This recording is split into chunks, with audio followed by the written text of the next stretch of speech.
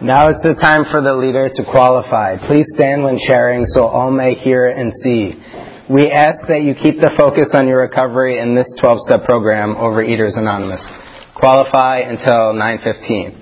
All right, hi, I'm David. I'm a compulsive overeater. Thank you, Don, for asking me to speak. Just to qualify, I've been in OA for a little over 7 years. And I have 5 years and 4 months of abstinence. And my abstinence is no binging, no purging, no flour, no sugar. And I eat 3 meals a day, and I send in my food every night. And, in those 2 years of coming to program without getting abstinent, I went to a meeting probably every day. And I would binge every day. And the one thing that I didn't do that I'm doing now is I didn't ask for help. And the first week that I got a sponsor and started working the steps, I got abstinent. And I haven't binged since, which is like a complete miracle. But asking for help was the hardest thing, and still is the hardest thing for me to do. And it goes back to like what it was like. I come from, they say in another program, if you have one parent who's an alcoholic, you have a 50% chance of making it into the rooms. But if you have 2 parents, we'll save you a seat. So that I was born with 2 parents who are addicts. And I grew up on Long Island in this town called Cold Spring Harbor, where everything on the outside looked perfect. My dad was a doctor, my mom was a psychologist, and we had this house on the water. And everything, we played the part perfectly. And, my dad was Jekyll and Hyde, straight out of the Big Book. People would come over for dinner and everybody knew him, and Dr. G, and they'd all say hi to him and love him. And then when they left, he would turn on me, my mom, and my sister and just became like a complete different person, rageaholic. And he was this huge guy, and he used to chase my sister through the house. And would throw her up against the wall and grab her chins and call her a fat effing pig. And, I always share one of the first memories I have, I was 4 or 5 years old, and he was chasing my sister through the house, and he was grabbing her by the chins, and I jumped on his back to try to pry him off her, and he threw me up against the wall. And I remember looking across the hallway at my mom, and she was standing in the hallway by her door. And she went into her room and closed the door. And that's really what it was like growing up. It was every man for themselves. My sister provoking my dad, my mom in complete denial and shutting the door, and me just trying to make everything okay and getting the brunt for it. And I really felt like this lost child in an airport. And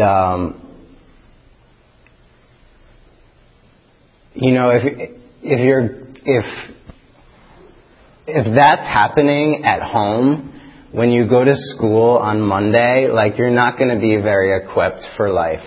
And I didn't know how to raise my hand when I had something to say. I was so terrified of people. My first 7 years of school, I didn't talk to anyone. People called me mute boy.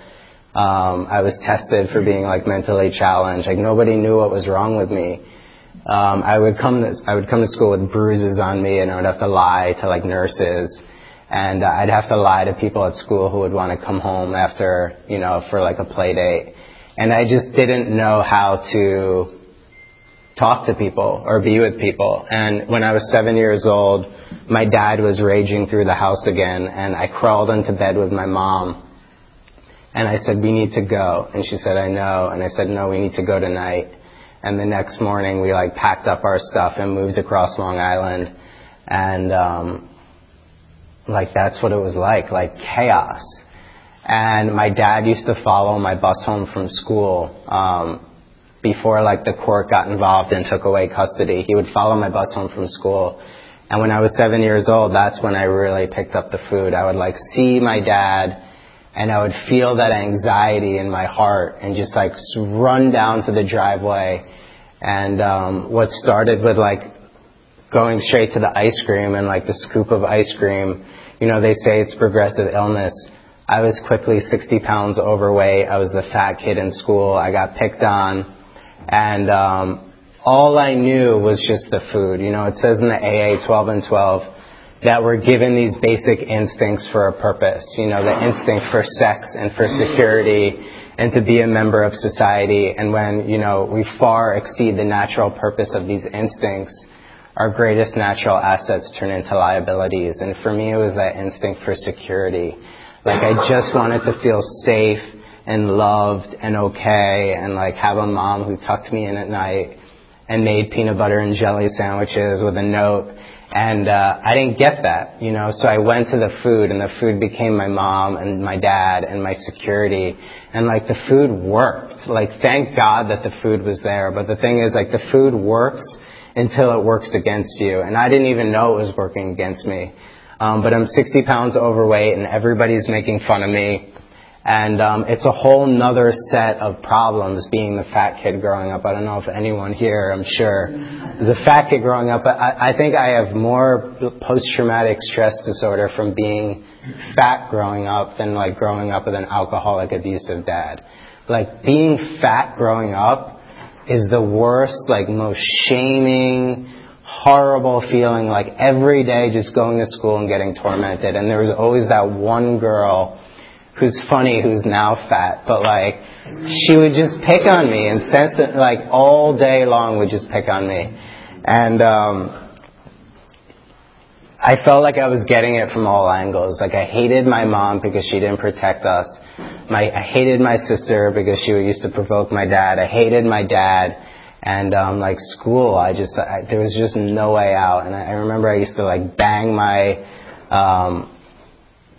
hand into the pillow, just being like, why? Like, what is wrong with me? And, even before I picked up the food when I was 7 years old, I always had this mind that just thought something was wrong with me. I remember being like 5 years old, standing at my grandfather's balcony in Florida, thinking, if I jump, all my problems are going to be over. But my next thought was, but who's going to show up at my funeral? And that was like my mind as a 5-year-old, like already thinking about suicide. And once I got fat, my mind just like completely got hijacked. I would go into the shower every morning and like pretend I had scissors and just go through my body. That's how I would start my morning, with imaginary scissors cutting off the fat on my body. And it was just horrible. And, so I grew up fat. I never had the girlfriend. I never really had friends. And when I was like 15 years old, I found bulimia. And my sister also suffers from this disease, which is funny. She's been in and out of the rooms for 15 years, and she's sharing at our first meeting today in New York. But she suffered, and I used to hear her throwing up because we had connecting rooms. And one morning I went into her room and I found her diet pills. And what started with one diet pill, when I was like 13 or 14 years old, by the time I was a junior in high school, I was taking 15 pills of Hydroxycut every day. I was a 3-score athlete. I was now 30 pounds underweight.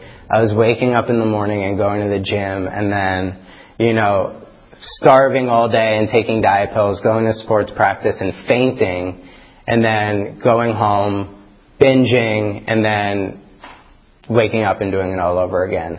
And I went to the complete other side of the pendulum. And, what that shows me is it's not about the food. It's really about my mind, what my mind can do to me, and how my mind can hijack me. And it just continued. I went to 5 different colleges in 4 years, just always running from people, places, and things. And just binging and purging and starving. And I'll say the story. When I hit my bottom, I was living in Manhattan, and I was going from every Whole Foods, just binging. And I'm a numbers person, so I'd calculate how many thousands of calories I just binged, and I'd go down to my gym, and I'd exercise it off. And I wouldn't leave the gym until the number on the treadmill matched the number that I binged. And it's funny, because I knew, like, everything. I could tell you, when I came into OA, I could tell you how many thousands of calories are in a jar of peanut butter. I just knew all the numbers of totally irrelevant things. I could tell you bags of chips, peanut butter, bags of candy. Like, I knew because that was my life. That was my higher power. All I cared about was getting food and then getting rid of it. And my best friend, just to tell a quick story, my best friend flew in and he was going to visit me for a weekend. And I was going to the airport to pick him up, and I stopped at Dunkin' Donuts. And I had like 8 donuts, chocolate milk, and like 4 bagels. And he called me from the airport, and he's like, "Where are you?" And I was like, "You know what, man? Like, fuck you. I'm not coming." And like, that is an addict, like, completely spinning a story and making it about him. And like, I don't even know what he did, but like 7 years later, he's coming to visit me next week. And it's like, the beauty of program is I get to do it again as a new character. And, to make a long story short, I was going to kill myself. I got kicked out of Christmas dinner with my family, and I took the ferry. I was in Connecticut, and I took the ferry back to Long Island, and I was binging my way through my mom's house, just being like, this is the final binge. I haven't spoken to my dad in 10 years. Like, I have no friends. I'm failing out of college. Like, I hate my life. I can't stop binging. I can't stop purging. The diet pills are turning me into a maniac. And I'm binging my way through my mom's house. And, my mom's a therapist, so she has all the books of all the 12-step programs. And the OA 12 and 12 fell out of the pantry. And the miracle is not that it fell out. The miracle is that, like, in my binge mentality, like, we all know what it's like to be in that mentality of being in a binge where I'm just an animal. Like, nothing's going to stop me. Somehow I bent over and picked up the book, and I opened it up, and on the first page, in the preamble, it says, "We of Overeaters Anonymous have found in this fellowship a way to recover from the disease of compulsive overeating." And that sentence just like completely changed my life, because all my life I thought that I was just this weird, like, food addict, and it was like God's punishment towards me. I had no idea that other people were suffering from this too. I had no idea that there was a whole fellowship. The idea that this was a disease, like, this sentence just completely revolutionized my life. And the next month I went to my sister and I was like, I'm a compulsive overeater and I can't stop throwing up and I think I'm going to die. And she printed me out a New York City meeting list and handed me. She's like, here you go. Like, you have to go to meetings. And I started going to meetings. And it's funny, there are people in this room who remember me from New York. And the first time I shared at this meeting, Diane came up to me after, and she was in my first meeting in New York, and she's like, I didn't think you were going to make it. Like, I came in really on the edge. And,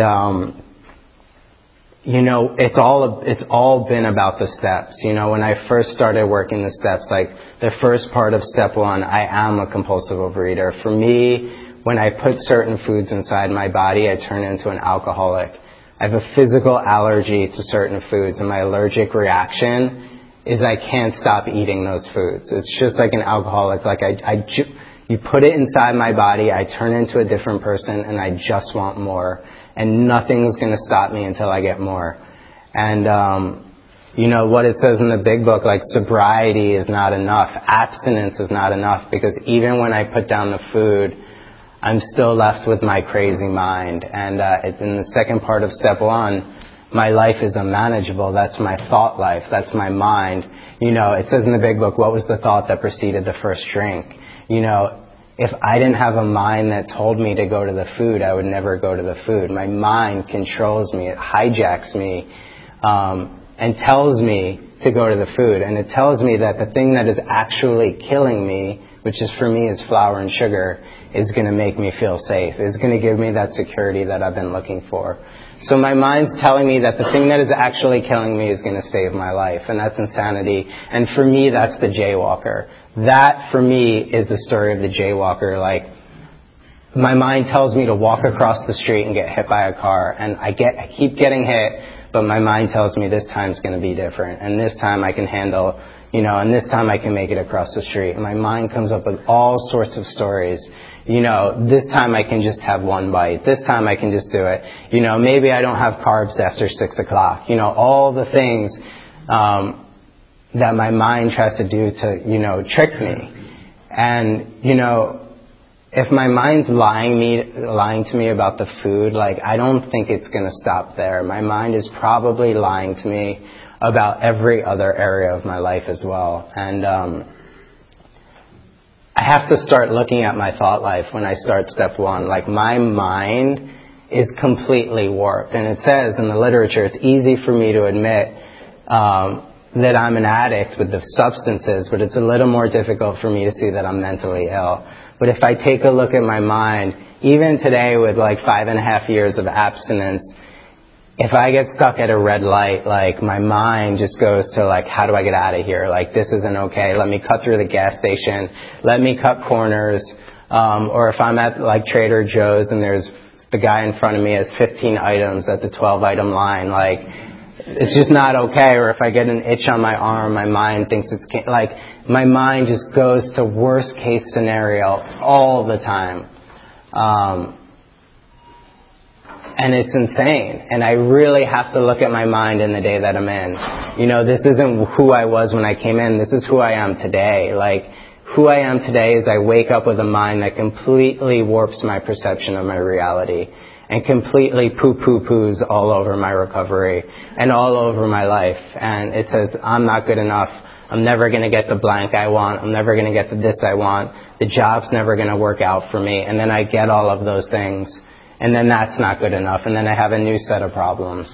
And, I can't fix a broke mind with a broke mind. And when I get into step 2, I really have to get grounded in step 1, 2, and 3 before getting into a step 4. Because if I'm in self-will when I get into an inventory, it's going to be really painful. So for me, step 1, I have a mind that's completely warped and I can never eat those substances again. But step 2, come to believe that a power greater than me is going to restore me to sanity. I'm not going to do that unless I really accept in my heart that I'm mentally ill. Why am I going to come to believe that there's something that's going to restore me to sanity if I don't think that I need restoration? I'm mentally ill in the day that I'm in, and I need to talk to something that's not me to help me. And it's a relationship. And when I came in here, I didn't believe in God. I didn't know how to have a relationship with other people. So it would be once in the morning, I would say the Serenity Prayer and ask for help. And the more that I do that, the more that I talk to this power, the more that I get relief in all areas of my life. And today, there's this statistic, I don't know if it's true, but neuroscientists say that addicts have 40,000 normal people have 40,000 thoughts a day, but addicts have 4 thoughts that we think about 40,000 times. And for me, my thoughts change.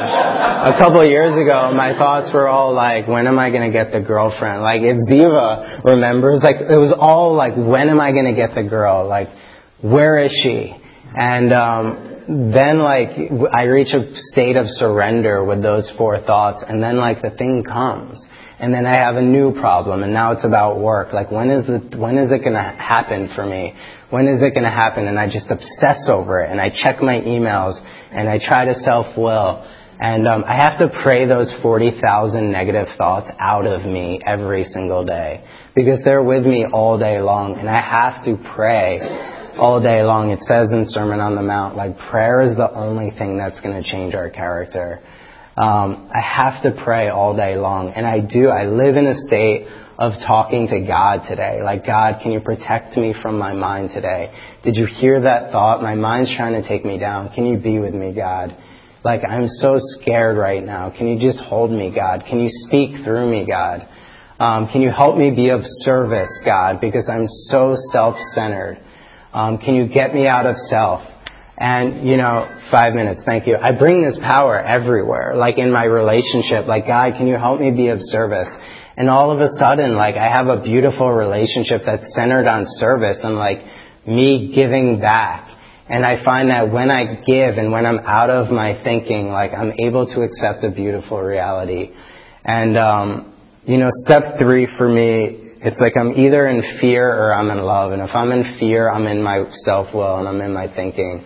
And if I'm in love, I'm in my heart. But like even to get into my heart, like when I put down the food, there are so many other things that take me away from feeling good. They say in another program, you can't stay clean but live dirty.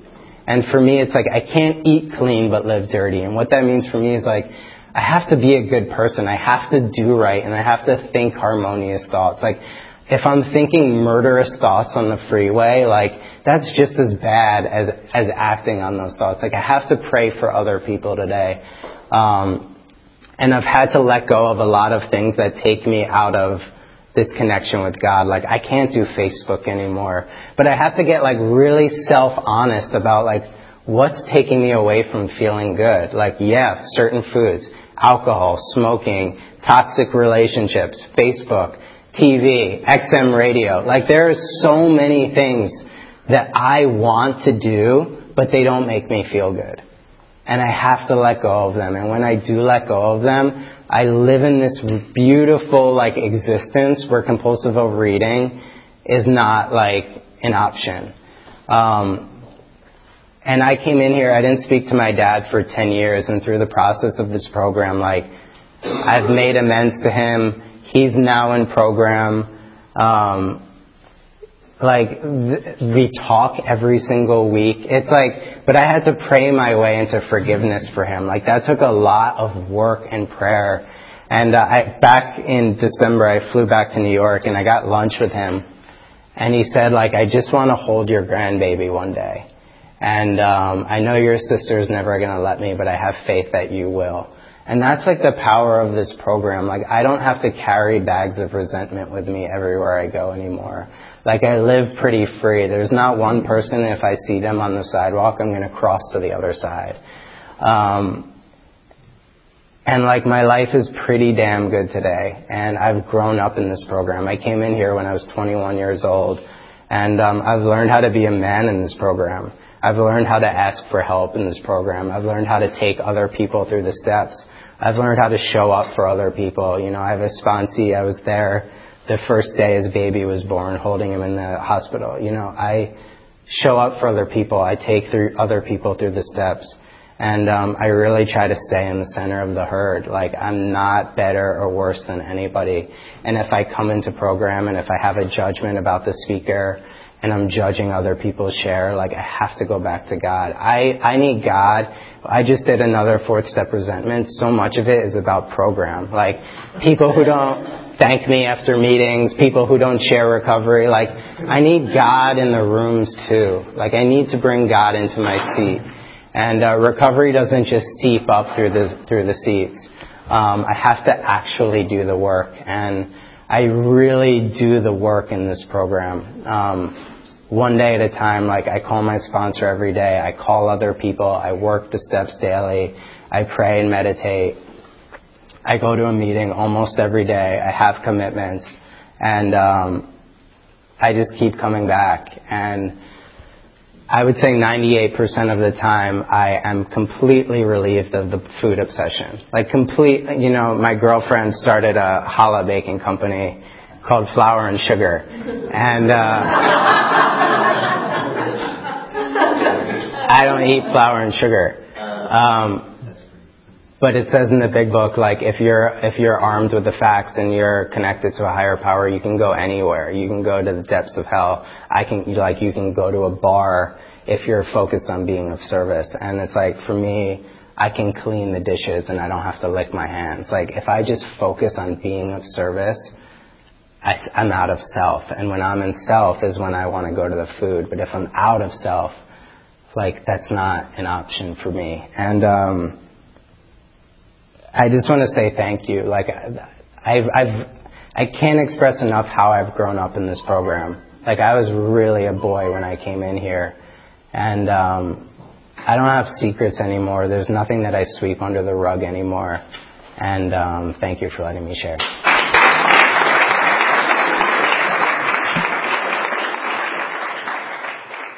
This is time for questions only. There is no sharing at this meeting. If you need to share, please do so with any of us after the meeting.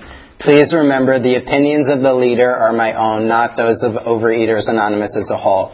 When asking questions, you need not identify yourself. Please remember, if you ask a question, your voice may be audible on the OA podcast.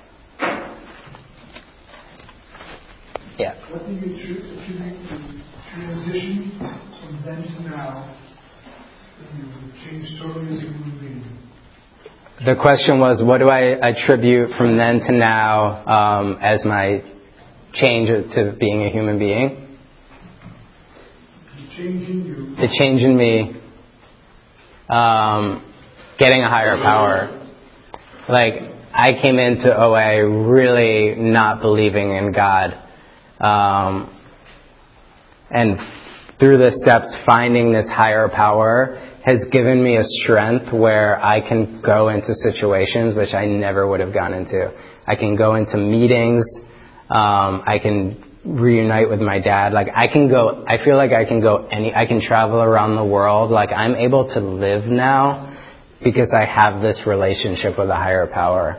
And before that, I was just driven by fear. Like, I couldn't talk to people. I couldn't look at people. I couldn't ask people out. Like, I was just completely driven by this fear. And when I'm living with a higher power, that fear subsides. Jeff. First, let me say thank you, so I don't end up under your desk. Secondly, you talked a lot about what you don't eat. Tell us about what and how you do eat, please. Great question. What and how do I eat?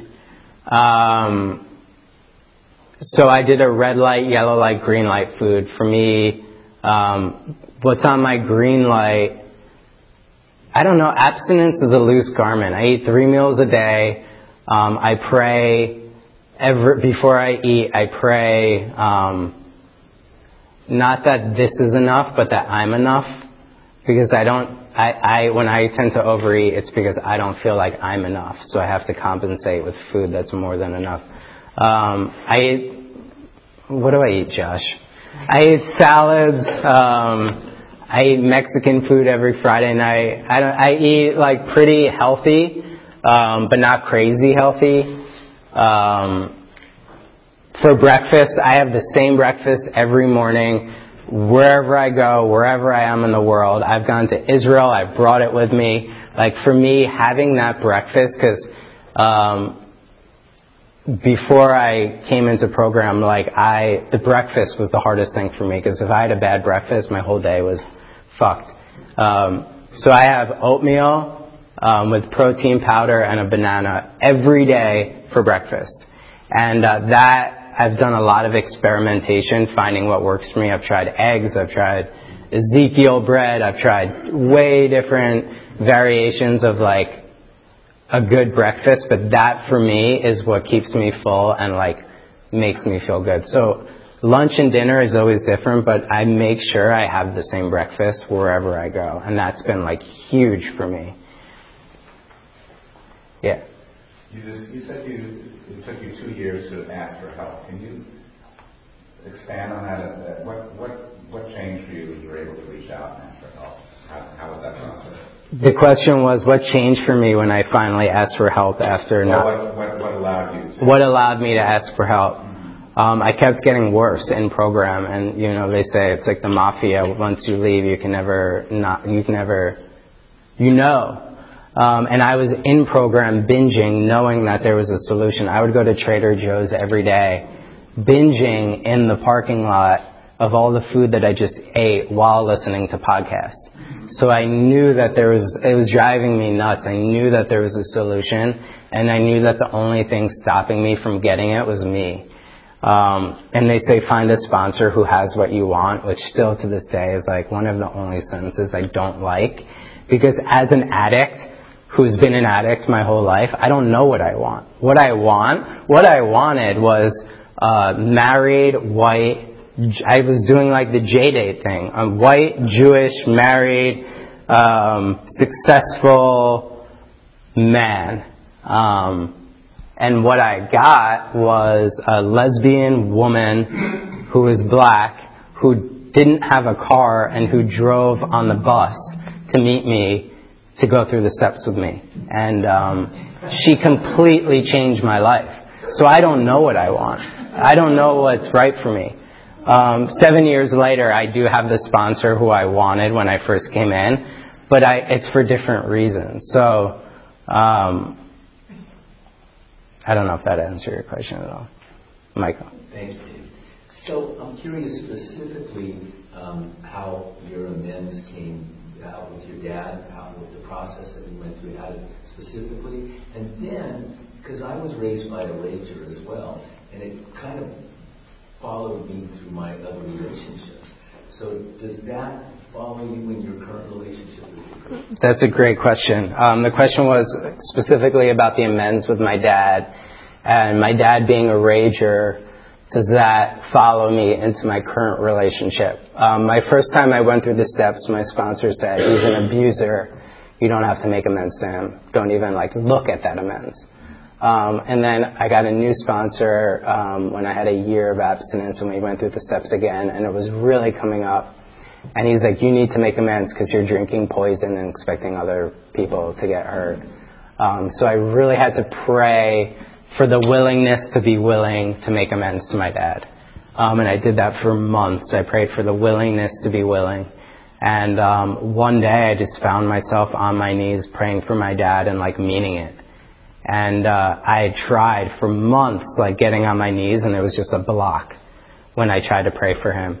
And months after that I flew back to New York, and I said, Dad, we met for lunch, and I said, I hadn't seen him in 10 years, and I said, Dad, I cut you out of my life for 10 years, and that's a pattern that I do in all of my relationships, and I don't want to do that anymore. So how can I make that up to you?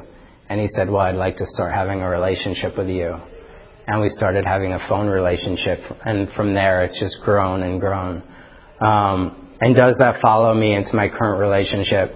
I'm on the other end. My sister's a rager. I'm, I guess you would call it I shut down. Whenever there's confrontation or an argument, I shut down and then I run.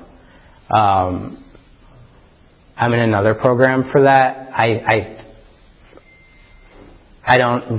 do that. I used to shut down and run for weeks.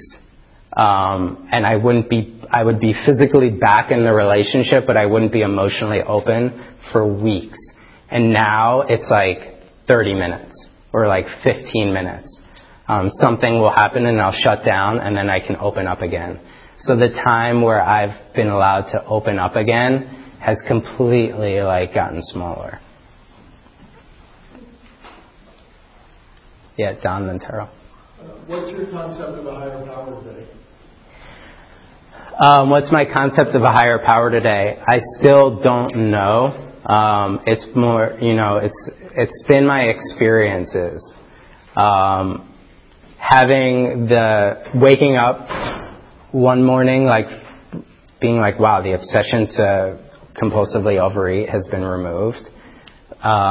Feeling forgiveness in my heart for my dad.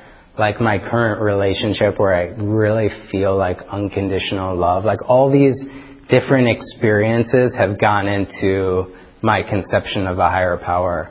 And it's a feeling. I know when I'm connected, I feel it. I'm not in judgment. I'm not overthinking it. But I don't have a religious God or, I don't know. If I knew, then I don't think it would be God. Sarah. What do you get out of service? What do I get out of service? What do I get out of service is a great question. When I came in, I was so self-centered and completely driven by fear that being of service, I used to go to those 8,000 sunset meetings every morning, and I would set up. And it brought me a community. I had a place to go every morning where, they say you build self-esteem by doing esteemable acts. I started slowly building my self-esteem by doing that service. And then it grew from there of like speaking at meetings, and I start to feel better about myself because I'm getting out of myself. But then around like year 2 and 3, I went into like super Al-Anonic OA person where I probably spoke at like 150 meetings and like was sponsoring 10 people. I went completely crazy with service where I was not focused. I was not putting myself first. So that's been a huge lesson for me where service is so important because it gets me out of self, but I can't be of service to everyone. You know, I have a sponsor in another program. She said something like, it's like going to a kennel. You can look at the dogs and be like, wow, I want to help them. But if you're taking home all the dogs, like, you're going to get eaten. You're going to get dragged by your character defects. Like, I really can only sponsor 3 to 4 people at a time. And I used to say to people, you weren't full when you were compulsive overeating. Like, that was my motto. But for me, like, I had to find out what rings true for me. And I really have had to learn how to put the oxygen mask on myself first before giving to other people. So for me, service is a tool. And I do it to get out of myself. But I don't do it all day long to the point where I'm not even looking at myself. Thank you. You said a moment ago that you used to shut down and run, but the window of that happening now has gotten smaller and smaller because you were so used to that. What do you mean by that? The question was what meeting where I started shutting down less in the window. Al-Anon. You mentioned that when you were younger, you used to, the imaginary scissors you were talking about and cut fat off your body. Do you still have any struggles with body image? The question is, do I have struggles with body image? Exercise was a huge struggle for me. When I came in, I was still like exercising. I needed to exercise every day. I was always training for something. I've never run a marathon, but I was always like training for a marathon. I was in an all year round like training. And I really had to bring God. Layers of the onion get peeled the more I stick around. I haven't done anything. God does it for me. To the point now where I can't really exercise anymore. Like, I haven't run in 2 years because I have this like weird foot thing. And that, if you told me that when I came in, that wouldn't have been possible. But like, that's just God teaching me how to keep my feet on the ground and stay, be present. But I don't really suffer from body image anymore. But when I do, I know what to do. I just get out of self right away. Because body image for me is just self-obsession. Peter. Do you sponsor people? And if so, when did you feel that it was right, that you were ready to sponsor? Do I sponsor people, and when did I feel like I was ready to sponsor people? I started sponsoring people around a year in, and I was a horrible sponsor. Because why aren't they doing it the way that I think it should be done? And I think now, 5.5 years in, I'm finally learned how. I don't know how to sponsor. I feel like finally I'm confident about how I sponsor, which is I don't really do anything other than sit with them and give them time to figure it out for themselves. Like, if I don't even know how to run my own life, I do not know how anyone else runs their life. But it took me a long while to get to the point where I don't give advice anymore. I don't, once in a while I'll say this is what works for me, but usually like a sponsee just needs time to figure it out themselves. So my first year I was a horrible sponsor, but I've gotten better. Yeah. What about your work life? How has that been impacted by the steps? Oh man, how has my work life been impacted by the steps? I work in the entertainment industry, and I was on a project for 2 years, which was completely toxic, and everybody was an addict. And I really had to bring God into there. And my boss was having an affair and with someone who he really shouldn't have been having an affair with. And I would go home and like cry about it every night. And I was like, why am I crying about this? And I realized that I never really dealt with affairs that happened in my family. So like, it always is a mirror for me.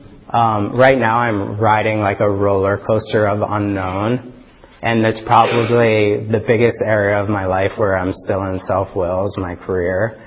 And how I deal with that is I call Josh every day and I say I'm in self-will. And we pray over the phone. And it's a daily reprieve right now for me of getting out of self-will around work. How did you choose your sponsor, and what matters most in that relationship? Now? My sponsor now? How did I choose my sponsor now, and what matters most in that relationship? So like I said, what I wanted was like this wish list of J-Day credentials. What I wanted now is someone who has a service commitment at a meeting and is solid there. So I know that like he's working his program. Because in program I've had this like fear that my sponsor is gonna like relapse and then what am I gonna do? So I need to know my sponsor is working a program, and I want someone who's just gonna tell me to go back to God. I think I've been with Josh like 3 years now. In the beginning, he would just say, what does God think about this? Have you prayed about it? And I want, like, give me the answers. Like, tell me what to do. And I realized, like, there's a reason why he's just bringing me back to God. So I want a sponsor who's not telling me what to do, but showing me how to get to where I need to go. What would you say to somebody who has difficulties with God, the concept of God and all the God references in program? What would I say to someone who has difficulties with God? That's my time.